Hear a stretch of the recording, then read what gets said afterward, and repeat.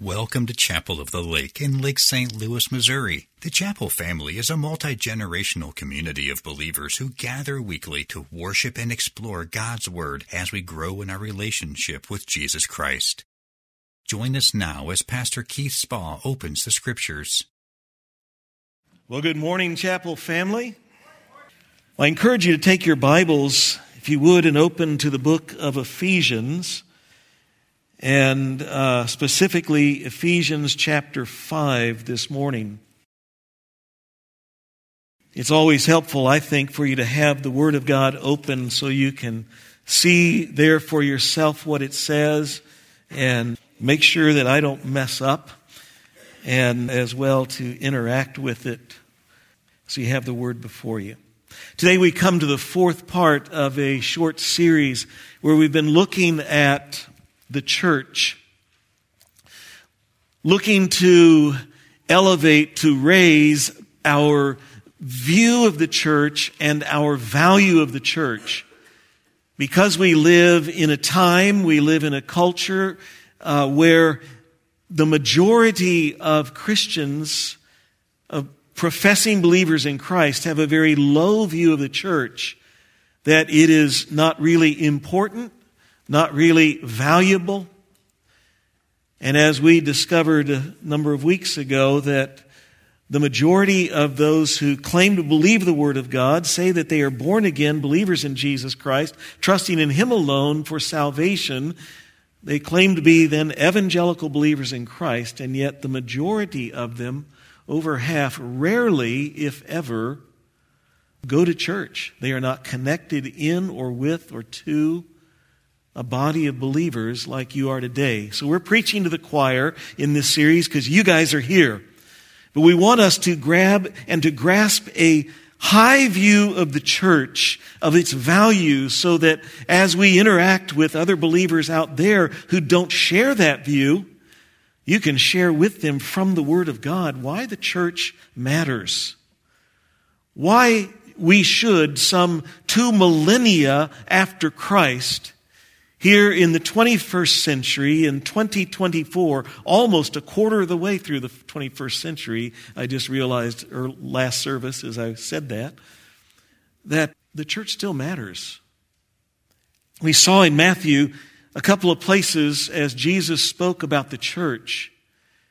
We realized that He said the church matters and that He expects that His followers, those who name His name, will be gathering together, assembling together with other believers in a local assembly, which Jesus called there in Matthew 18, the church.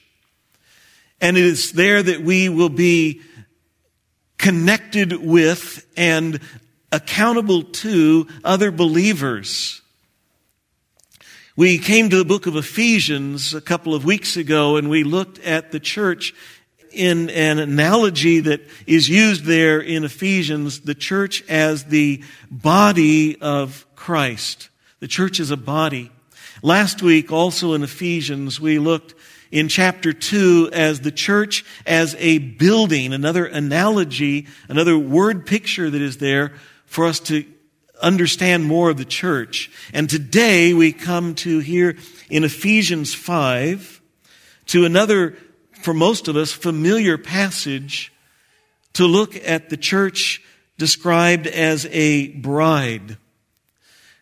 This passage here in Ephesians is, as I said, familiar to most of us, but usually when we come to this passage and we read it and we study it or we hear it taught, we are focused on marriage, because this passage here in Ephesians 5 is marriage is the primary focus. And yet, as the Apostle Paul here talks about marriage, he uses the analogy of the bride, of Jesus as the bridegroom and the church as the bride, and he uses that picture to teach us about marriage between a husband and a wife. And what I want us to do this morning is to put on some different glasses, as it were, as we come to the passage, and instead of focusing on marriage, that we look from the other direction and we focus, looking through the lens of marriage, as it were, at Jesus and the church. Because there is much for us to learn. This morning, I just want to focus, though, on 4 truths that are presented here in this passage in Ephesians 5 about Jesus and the church as the bride of Christ. 4 very important truths for us to grasp, which will help us to understand, again, why the church matters, why it is valuable, why it is important, and why it is vital to us in our walk with Christ and in our growth in Christ. Ephesians 5, beginning verse 22. Wives, submit to your own husbands as to the Lord. For the husband is the head of the wife, even as Christ is the head of the church, his body, and is himself its Savior. Now, as the church submits to Christ, so also wives should submit in everything to their husbands. And I know that I read that passage, and already there's a lot of people going, and you want to go, oh, and we think about that in the terms of marriage, and what does that mean? And we're not going to talk about that today. I preached on that. I'm not afraid to preach on it. We talked about it last year, a year before. You can go back in the archives on the website, and you can find that message and listen to it and hear what we say there. Again, we're focused here not on husband and wife, but we're focused on Jesus as the husband and the church as the wife, the church as the bride. And there's some things we need to notice. And the first is this, that is that very clearly here it says Jesus is the head of the church.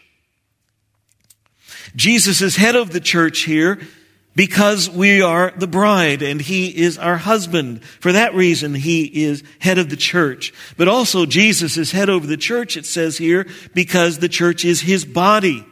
That analogy we looked at back in Ephesians chapter 1, also in chapter 3, and it shows up here again. And he is head over the church because he is the Savior. He is our Savior. He rescued us. He ransomed us. He redeemed us from sin and from death and from hell. Therefore, he deserves to be our head as our rescuer. As it was in the old days, if you saved somebody's life, they were indebted to you. And so it is here. Jesus is head of the church. Because Jesus is head, therefore it says we are, as the church, as the bride of Christ, we are to submit to Christ in everything. As believers, as the church, our aims should be to do what Jesus wants us to do. Our purpose should be to do what Jesus wants us to do. Our mission is to do what Jesus wants, not what we want. He's the head. We are to submit to him. Jesus, what is it you want with my life? And Jesus, what is it you want with our church, the Chapel of the Lake? Jesus, what is it you want in your church universal? That should be our prime concern, and we should submit to Jesus for what he wants. So then the question comes up, and it came up last week. We asked this question. How do we know what Jesus wants for us? And the answer is here.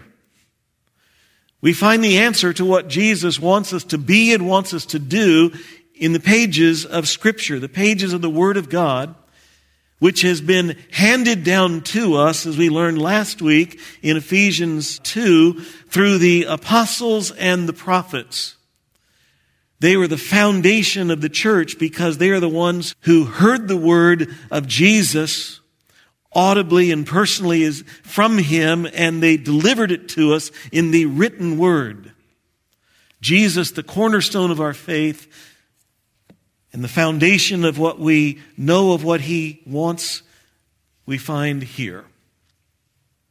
And so as we saw 3 weeks ago, Jesus in Matthew 18 expects us to be gathering as the church in local gatherings, local assemblies.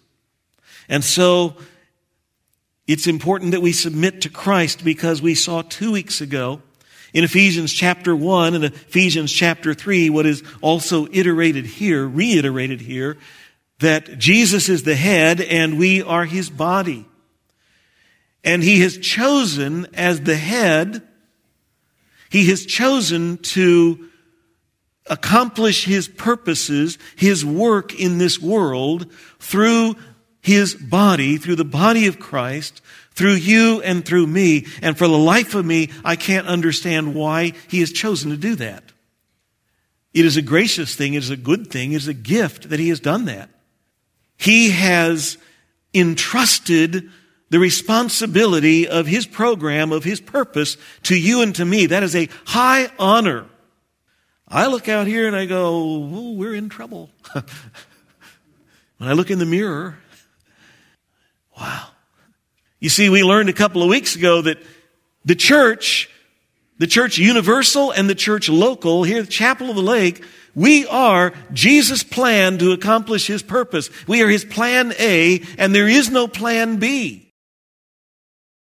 And so it is important that you and I submit to the head in order that his work gets done. The church matters. It is vital. Because in order for the church to submit to the head, the church needs to be gathering together, and the church needs to be working together. You see, let's say my head wants my finger to do a job. And my finger goes, cool. Head, you want a job done? I'm your finger. I'll get after it. Well, I don't know if you've noticed this, but most times we have jobs to do. One finger doesn't cut it. That finger needs the assistance of a few other fingers. And by the way, those fingers don't work nearly as well without the thumb opposing those fingers, doing its oppositional motion here, so they work together. So the fingers and the thumb really work together to get the job done, except they don't do very well without the palm, the rest of the hand, because it's the hand that holds the fingers and the thumbs together to get the work done. But the hand doesn't do the work very well because, you see, it needs the arm to move the hand where the work needs to be done. But the arm doesn't really do the job completely either because it needs the feet to move the body, to get the body into position where the arm can reach to get the hand in place where the fingers can do the job with the thumb. But the feet don't move very well and get to the place you need to go to get the job done if it's not for the ears, because without the ears we don't have balance. And we trip and we stumble and we fall.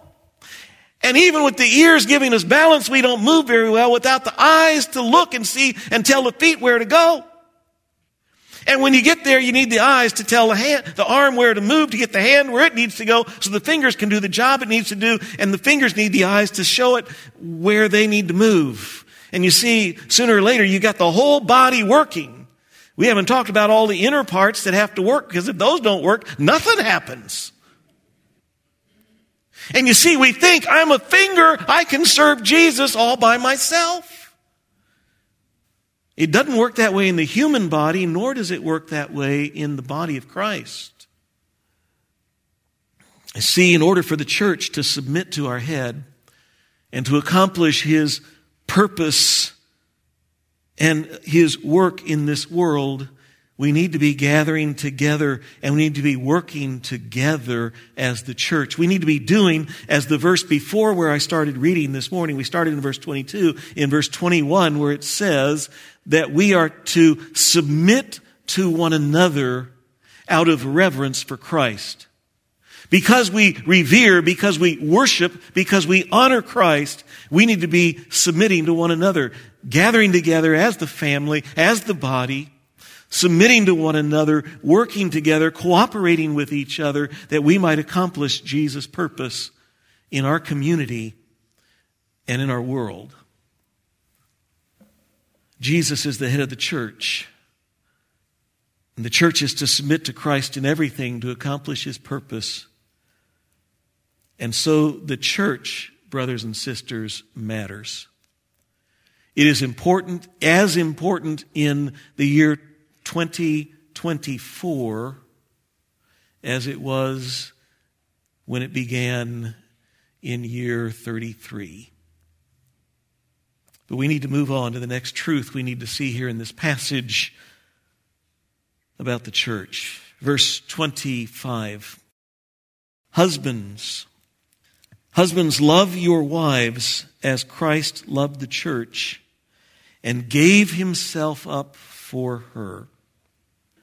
What we learn here about Jesus and the church is we learn that Jesus loves the church. How much does Jesus love the church? Well, he loves the church so much that Jesus died for the church. He gave himself up for her. A couple of years ago, back in 1965, easy for me to say that, back in 1965, a lady named Patricia McGurr wrote a short story. And it goes like this. It was a story about a successful Polynesian trader down in the South Pacific. A guy named Johnny Lingo was the hero of the story. And in this story, Johnny Lingo, having done quite well out in his business, went back home to his home island there to find himself a wife. And as he came to the island, the woman that was the woman of his desire, that he was coming home to get, was a young woman named Sarita. And as was the custom in the islands there, when you wanted a wife, you would go to the wife's father and there negotiate the bride price. And so Johnny Lingo came home to his island, goes to Sarita's father to ask for her hand in marriage and to negotiate the bride price. They sit down, and of course, as it is on a small island in a village, everybody else comes around, and the whole village kind of sits around to see what's going to happen. They're observing. Everybody's wondering, I think he's going to ask for Sarita. What's going to happen? And they're watching, and Johnny says, he wants to marry Sarita.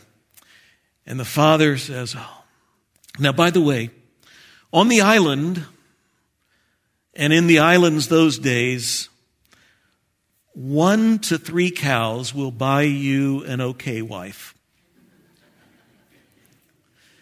An excellent wife will cost you 4 to 6 cows. And Sarita's father speaks up. The price for my daughter is 3 cows. And the crowd gasps. See, they all know Sarita isn't what we would call in our culture a catch. She's kind of homely, kind of plain. A little too skinny, a little this, a little that, She is not a 3-cow wife. They're waiting for Johnny, this great trader, to strike a good deal. He's going to bargain. He's definitely going to counter here. What's he going to counter? They're thinking, this is going to be was it going to be 1? Going to be 2? I think it's going to be 1. $3. They start taking their bets or whatever. And Johnny says, 3 cows is a lot. I'll give you 8 cows for your daughter, Sarita. Everybody's stunned. Nobody has ever heard of an 8-cow wife. The deal quickly closes. Her father, deal! And Johnny and Sarita leave. He takes his bride and they take off. And the people marvel at this from then on, of Johnny and his 8-cow wife. The narrator of the story, sometime months, years later, goes to an island to visit Johnny and Sarita, who now live on a different island. And the narrator, as he comes to their home, is astonished as he sits down with Johnny and Sarita walks into the room. They didn't recognize her. She is the most beautiful woman they've ever seen. And they quietly talk to Johnny. What happened? He said, well, back on our island, Sarita believed what everyone told her all her life, that she is worth nothing. He said, from the time I was a small child, I always loved that girl and dreamed I would marry her one day. And I always dreamed of marrying an 8-cow wife. You see, there are many people today who view the church, and many Christians today, who view the church as worth less. And Jesus Christ, it says here, loves the church so much he gave himself for it. Jesus paid the ultimate price in all of the universe, a price that cannot be exceeded by anything, by everything else. Jesus paid the highest price possible to buy a church that as we look around, we go, 1 cow, maybe 2, or maybe no cows at all, a couple chickens. You see, Jesus loves the church. And why he would love us that much ought to astound us. And may I say, it will astound us for the rest of eternity. That's going to be the theme in heaven, is why are we here at that cost? How did you love us that much? That's the theme of Amazing Grace. It saved a wretch like me. I don't get it. Jesus loves the church. Jesus loves the church because he died for it. He died to pay for our sin, as I prayed earlier, so that we can have forgiveness of sin, new life now, eternal life forever, heaven. And he offers it as a gift. And there may be somebody here this morning, somebody watching online, who has yet to put your faith and trust in Jesus Christ. If nothing else you hear today, may you hear that God loves you that much. You can't earn his love. You can't earn his forgiveness. You can't earn his grace. You can't earn heaven. But you can receive it as a gift. Jesus offers that to you. And I pray and I beg that you'll put your trust in him. But there's more here about how Jesus loves his church. He wasn't content simply to buy the church out of sin and out of death and out of hell. But it goes on here in look at verse 26. That he might sanctify her, having cleansed her by the washing of water with the word, so that he might present the church to himself in splendor, without spot or wrinkle or any such thing, that she might be holy and without blemish. Jesus doesn't just buy us out of sin and death and hell. He is in the business of purifying the church, of making us, of sanctifying us, it says here, of making us holy and without blemish. He looks at us and he sees our potential rather than our problems. He is cleansing us, making us beautiful, shaping us into all that he designed us to be, which sin had marred and almost wiped out. And by the way, what he has designed us to be is far more than we could ever imagine that we could be. I love that verse in 1 Corinthians chapter 2, verse 9. It says, as it is written, no eye has seen, no ear has heard, no mind has conceived or imagined what God has prepared for those who love him. Wow. Jesus is busy bringing that about in his church. We saw last week in chapter 2, as we looked at the church as a building, as it talks about how he is building us into a holy temple in which his Spirit dwells. And what we learned is that process of growing us in holiness, in beautifying us, in purifying us, in cleansing us, that process takes place in the community of the church. It takes place as you and I in the church interact with each other in all of our failures and with our sin and our problems and our imperfections. It's as we interact with each other that the rough edges are knocked off and the ugliness is polished and becomes beautiful. And so the church is necessary, the church is important, the church is vital in this process that Jesus is doing in us, purifying us as his church. Jesus loves us because he died for us. He loves us in that he is in the process of turning us into more than we ever imagined, to beautify and purify and cleanse. Jesus also, there's another way that his love is shown for us. We see it in the next verses 28 to 29. In the same way, husbands should love their wives as their own bodies. He who loves his wife loves himself, for no one ever hated his own flesh, but he nourishes and cherishes it, just as Christ does the church, because we are members of his body. Again, looking past where he's talking about marriage here to looking at Jesus and the church, and we see that Jesus loves the church because as he cares for it. It says very simply, no one hates his own flesh or body. Instead, we look after it. Now, there are times that I don't like my body. I look at it in the mirror and I go, it needs a little help here. Nothing I'm motivated enough apparently to change. I love my body so much that when I'm hungry, guess what I do? I eat. I not only give my body what it needs, I give my body what it wants. Ice cream, cake, pie. Oh. It says no one hates their own body, but they nourish it and they cherish it. They take care of its needs. The church is Christ's body. Says, and so likewise, Jesus also takes care of his body.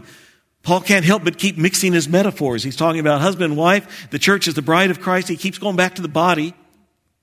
It's okay. The reason is because no one picture gets it all. It's too big of a concept. The church is too important and too precious and too big and too glorious. And he says, but Jesus takes care of his body. He nourishes it. He nourishes it. He feeds it. His attention is always toward his church, and he provides what it needs. The church of Jesus Christ will never go lacking for what it really needs because Jesus, the bridegroom, will make sure it always has what it really needs. Not always what we want, but always what we need. And because it's his body, he cherishes it. It means he values it. His affections are always toward the church. He protects it. He tenderly cares for it. Why does the church matter? Because Jesus loves his bride, the church. He loves it dearly. And so it follows that if you and I say, I love Jesus, then we should love what Jesus loves. If Jesus loves the church, then we ought to love the church. See, if a guy gets married, I'll pick on Bob because I mentioned Bob earlier today, so Bob is the guy of the day. If Bob gets married and, a month later, year later, some of his friends call him up and say, hey, Bob, we want to invite you over for dinner tonight. It's Harry and Sally, and Bob says, sure, we'll be over. 6:00. We'll be there. Wait a second, Bob. We didn't make it clear. We're inviting you, but not your wife. See, the reality is we don't like your wife. She annoys us. She's not really our kind of person. She's got flaws and faults and this and that. We want you. How rude. How tacky. There are some words that describe friends like that. We'd call them former friends. See, when somebody insults, when somebody hurts, when somebody dislikes our bride, guess what? They've fallen out of favor with us. They are no longer our friends. They aren't really our friends. If they're really our friends, they will care about not only us, but the ones we love. It is just as offensive and just as ridiculous for someone to say, whether to us or whether to Jesus, I love Jesus, but I really don't care about the church. I love Jesus, but I have no use for the church. I love Jesus, but I don't like the church. You see, this passage is said in 3 different ways just how deeply Jesus loves the church. And if we say we love Jesus, then we ought to love the church. There's a third truth here about the bride, the church as a bride, that we need to see. Verse 31. Therefore, a man shall leave his father and mother and hold fast to his wife, and the two shall become one flesh. This mystery is profound, and I'm saying that it refers to Christ and the church.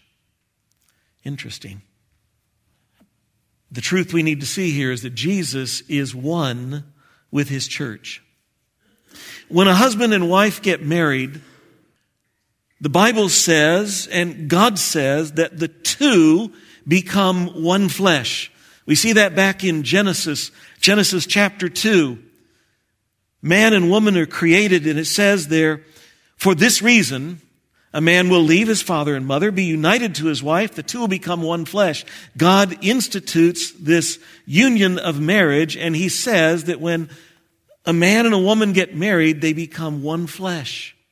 When I am counseling couples, getting ready to marry them, pre-marriage counseling, when I'm counseling couples that have marriage issues, this is one concept that I try to really get home to a married couple. I call it the one flesh principle. When a couple gets married, you become one flesh. And you have to realize that changes everything. And that when something is good for me, it is good for my wife. When something hurts my wife, it hurts me. If I lose my job, we both suffer. If my wife wins the lottery, we both win. If a man hurts or belittles his wife, he hurts himself. If a woman builds up her husband, she benefits because we are one flesh. Whatever comes into our life as a married couple, whatever good comes into our life, whatever problems come into our life, we both bear the blessings or the problems of that because we are one.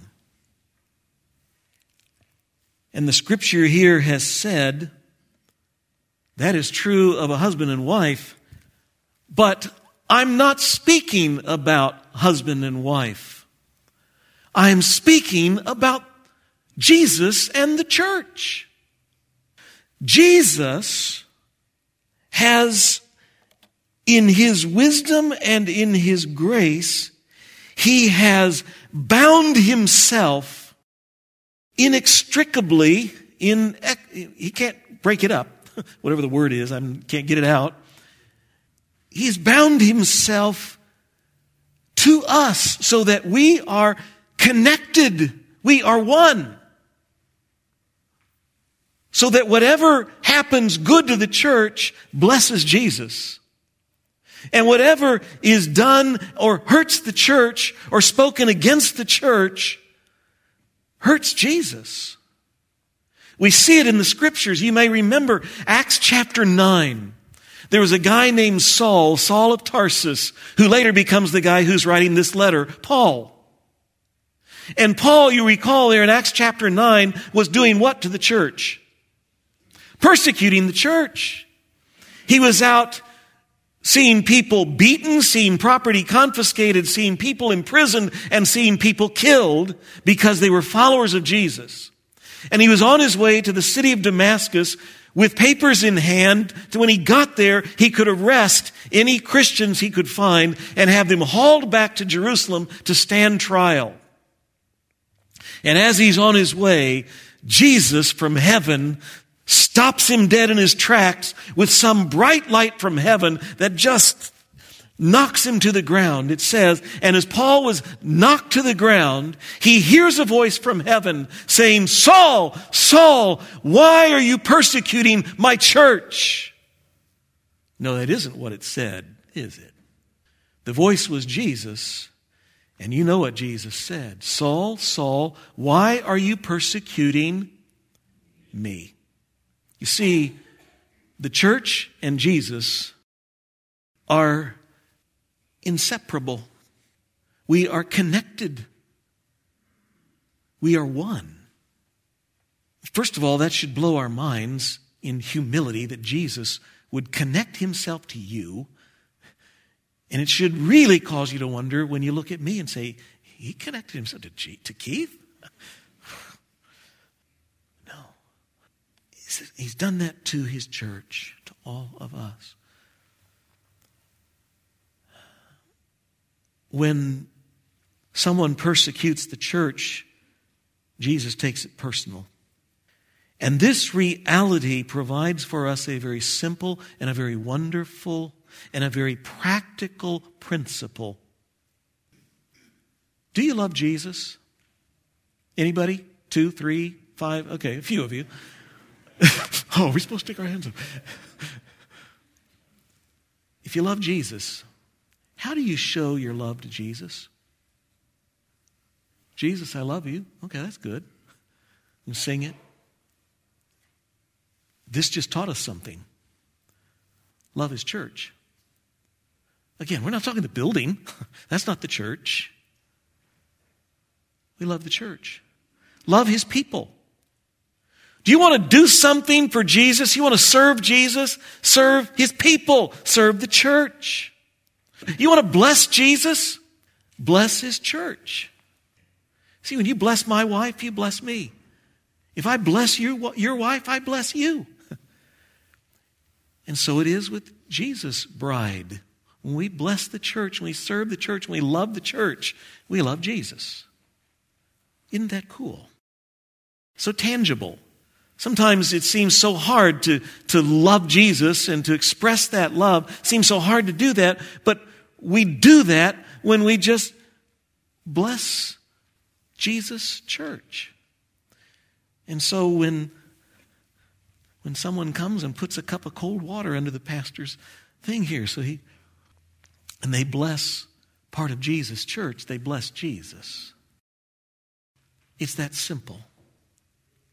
What an amazing thing. One final truth, we need to wrap this up. One final truth I want us to notice about the church. And I find this in some verses. We read it, but I kind of skipped over this point because I wanted to come back to it. Because it really is, to me, the most astounding thing of all. Why does the church matter? And how much does the church matter to Jesus? Back in verse 27, he's washing the church and cleansing the church.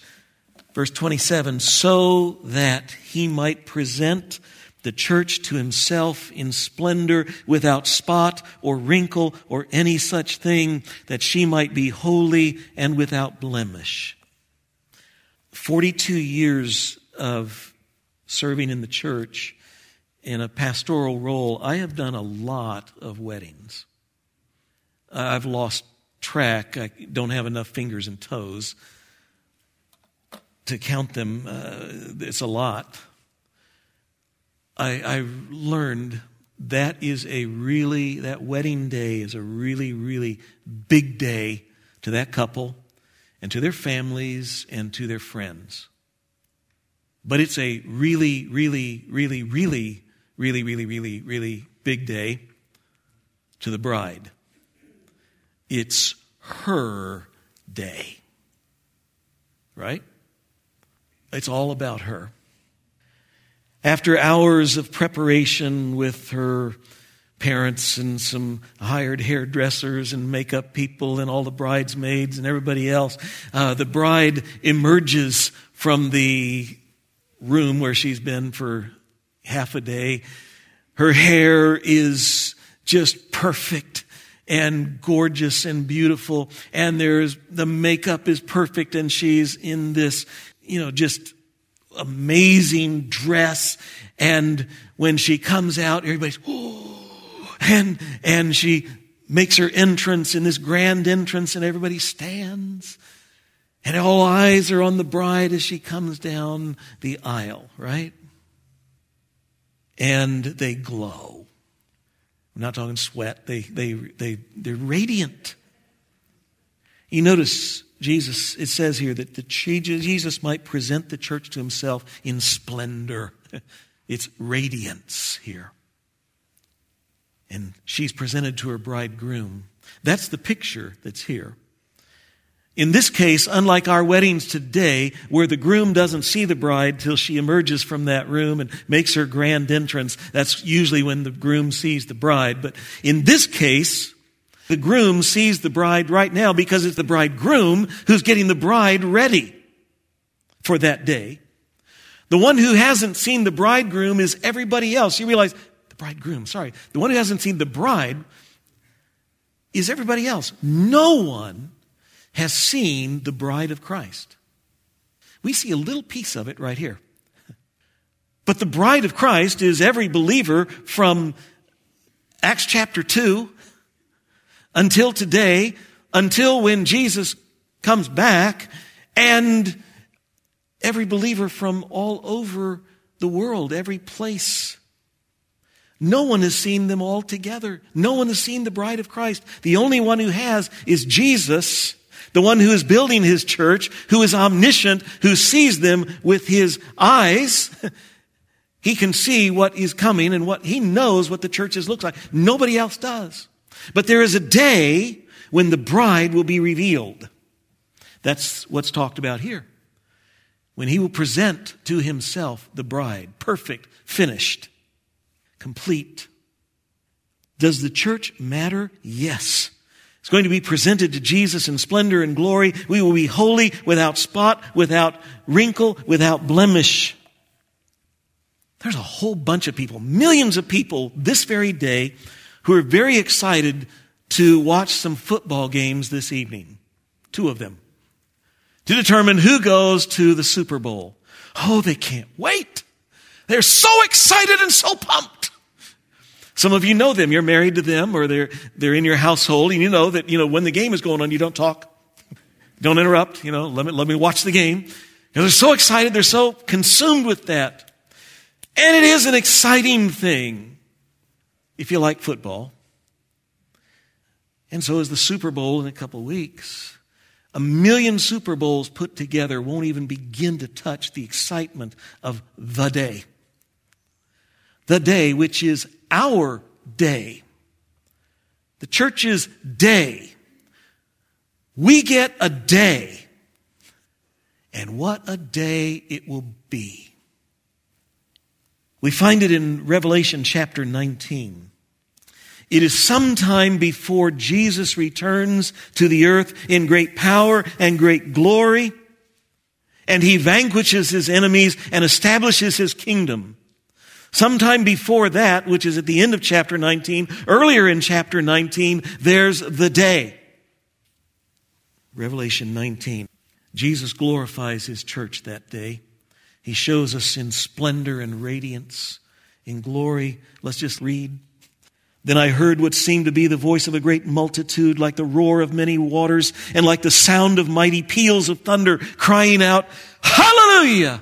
For the Lord God, the Almighty, reigns. We sang about this, by the way, earlier. Even the day that the bride is revealed. It was in the first or second song we sang. Let us rejoice and exult and give him the glory, for the marriage of the Lamb has come, and his bride has made herself ready, and it was granted to her to clothe herself with fine linen, bright and pure, for the fine linen is the righteous deeds of the saints. Who is the bride? It's the church. It's us. And there's the day when the church is revealed, and it is such a day that heaven thunders, it roars, it reverberates in great praise to God, because everybody's going to be going, including us who are going to be there going, oh my. I mean, what would it be to be in the middle of the Super Bowl? You know, they're on national TV and everybody's looking at you going, wow, and you're going, whoa, that's cool. That's nothing. We're going to be there on wedding day. And we're going to be going, can you believe what Jesus did with them? And they're looking at you going, can you believe what Jesus did with them? We're all going to be going, can you believe what Jesus did? And there is this grand scene of praise and glory. There are a lot of things that we might get excited about. But what we should really light our fire and rock our world is where we are headed to this day. And it's all about the church. Sadly, again, many people think the church doesn't matter. Would you notice the bride here is dressed in a bride dress? What is it that makes that dress? It's not chiffon, not silk. Did you notice? It was granted to her to clothe herself with fine linen, bright and pure, for fine linen is the... Who are the saints? Us. What are the righteous deeds? It's what the church does when it does the will and the work and the purposes of Jesus. And we talked earlier, how does that happen? Through the church. Brothers and sisters, do you see what so many of our brothers and sisters, or at least professing brothers and sisters, are missing when they say, I love Jesus, but I have no use for the church? It is all about what Jesus is doing now and what he is preparing for on that day. And oh my, what a blessing it will be to be able to say, Jesus, I can't believe you let me be a part of making this happen. May God in his grace continue to build in us such a love for Jesus and such a love for his church that we can't wait to be working together to accomplish his purpose in however many days we have left until Jesus returns. Let's pray. Father God, thank you. Wow, what a passage. How this ought to stir our souls. Forgive us for so often thinking so little of what Jesus died for thinking so little of what Jesus has entrusted his purposes to, for thinking so little for what Jesus is preparing a great day for thinking so little of the one that Jesus has said, this is my bride. It is the church of Jesus Christ. The church of Jesus Christ universal, as well as the church of Jesus Christ local. May our view forever be changed. But not just our view, may it change how we live. I pray this in Jesus' name. Amen. May God bless you as you grow in your walk with him this week.